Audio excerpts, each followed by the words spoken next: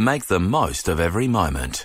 Enjoy guaranteed 4 p.m. late checkout with the Fine Hotels and Resorts program, thanks to the American Express Platinum Card. It's just one of the benefits each time you stay at over 1,000 iconic 5-star properties around the world. Another relaxing way, American Express has your back. Search Amex Platinum Life to learn more. Terms and conditions apply.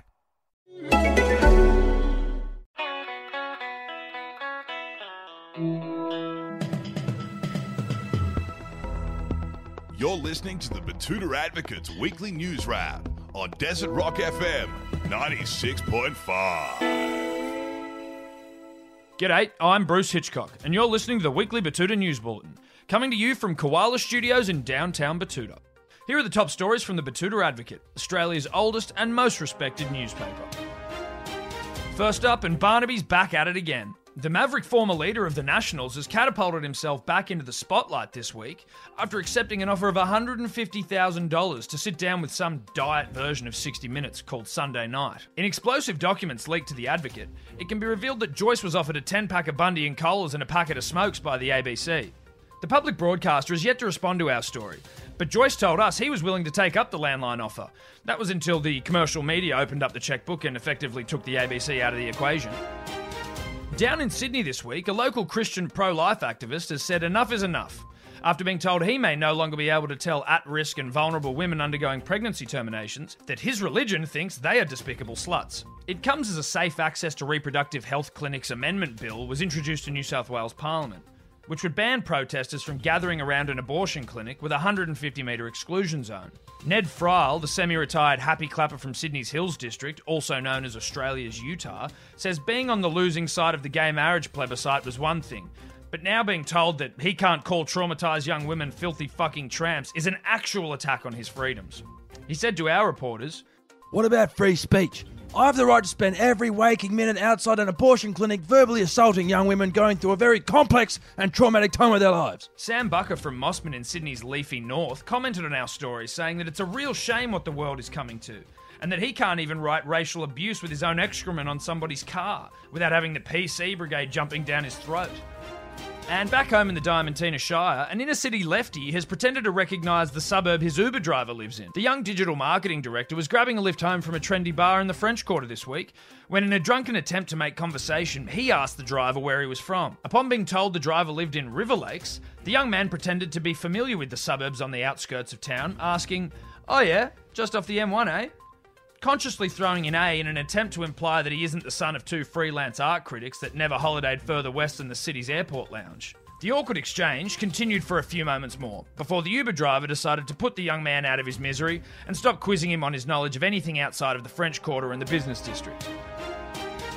Elsewhere around town, and our reporters were called to the scene of a demolished cheese board last Friday night to confirm that some local gals were about to give it a real crack. Our reporters turned up just as the $65 spread of brie, blue, hummus, fruit and capsicum dip had been annihilated within the hour, as close friends ripped into a fast-flowing catch-up.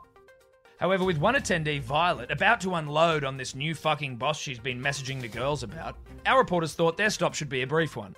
They confirmed the girls were giving it a nudge and left the scene as there was a screening of 62 separate text messages from Brit's ex-boyfriend, who was about to experience a flurry of unexpected Instagram likes on the photos of him and his new girlfriend. In other news around Betoota, and two former classmates were locked into a conversation this week that neither of them really wanted to be in. Though it had nearly been a decade since the two had last spoken, the pair awkwardly bumped into each other in the business district after failing to successfully avoid eye contact. After briefly exchanging pleasantries about their 9-to-5 shit-kicking jobs, the two then fell into an uncomfortable silence. The duo finished their painful interaction with a hollow promise to catch up for beers one day, despite both of them not really wanting to see each other ever again. And on the sporting front, a New South Wales fan has officially entered the optimism phase of State of Origin. Local Blues diehard Josh Sullivan has already begun explaining to co-workers just why New South Wales will win the State of Origin this year. Colleagues told us that the cockroach always starts getting wound up around this time of year, before being painfully and unceremoniously brought back down to earth in the following weeks. Sullivan confirmed that New South Wales just has to win this year, for his sanity, saying to us, "I can't do it anymore. I spend months getting wound up and in a flash it's all over. Then I find myself saying, well, let's do it next year. Well, I've spent my entire 20 saying that, mate. I don't know where my life's gone." Walter Tremaine, a Blues fan from down south, texted our editor Clancy saying that even Queenslanders have written this year off, but New South Wales will probably find a way to lose.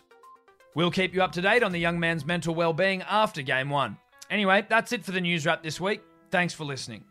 Don't forget to subscribe to the podcast in order to get your weekly fix of real, unfiltered, and unwavering regional news. Until next week, I'm Bruce Hitchcock.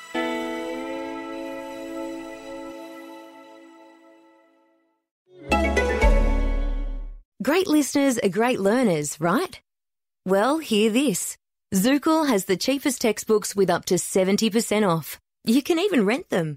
With a lowest price guarantee and free delivery for orders over $50, the only question is, what are you waiting for? Apart from the end of your podcast. From Shakespeare to marketing to essay writing to video production and everything in between, check out Zookle. Use the code ZooklePodcast for $5 off. Zookle.com.au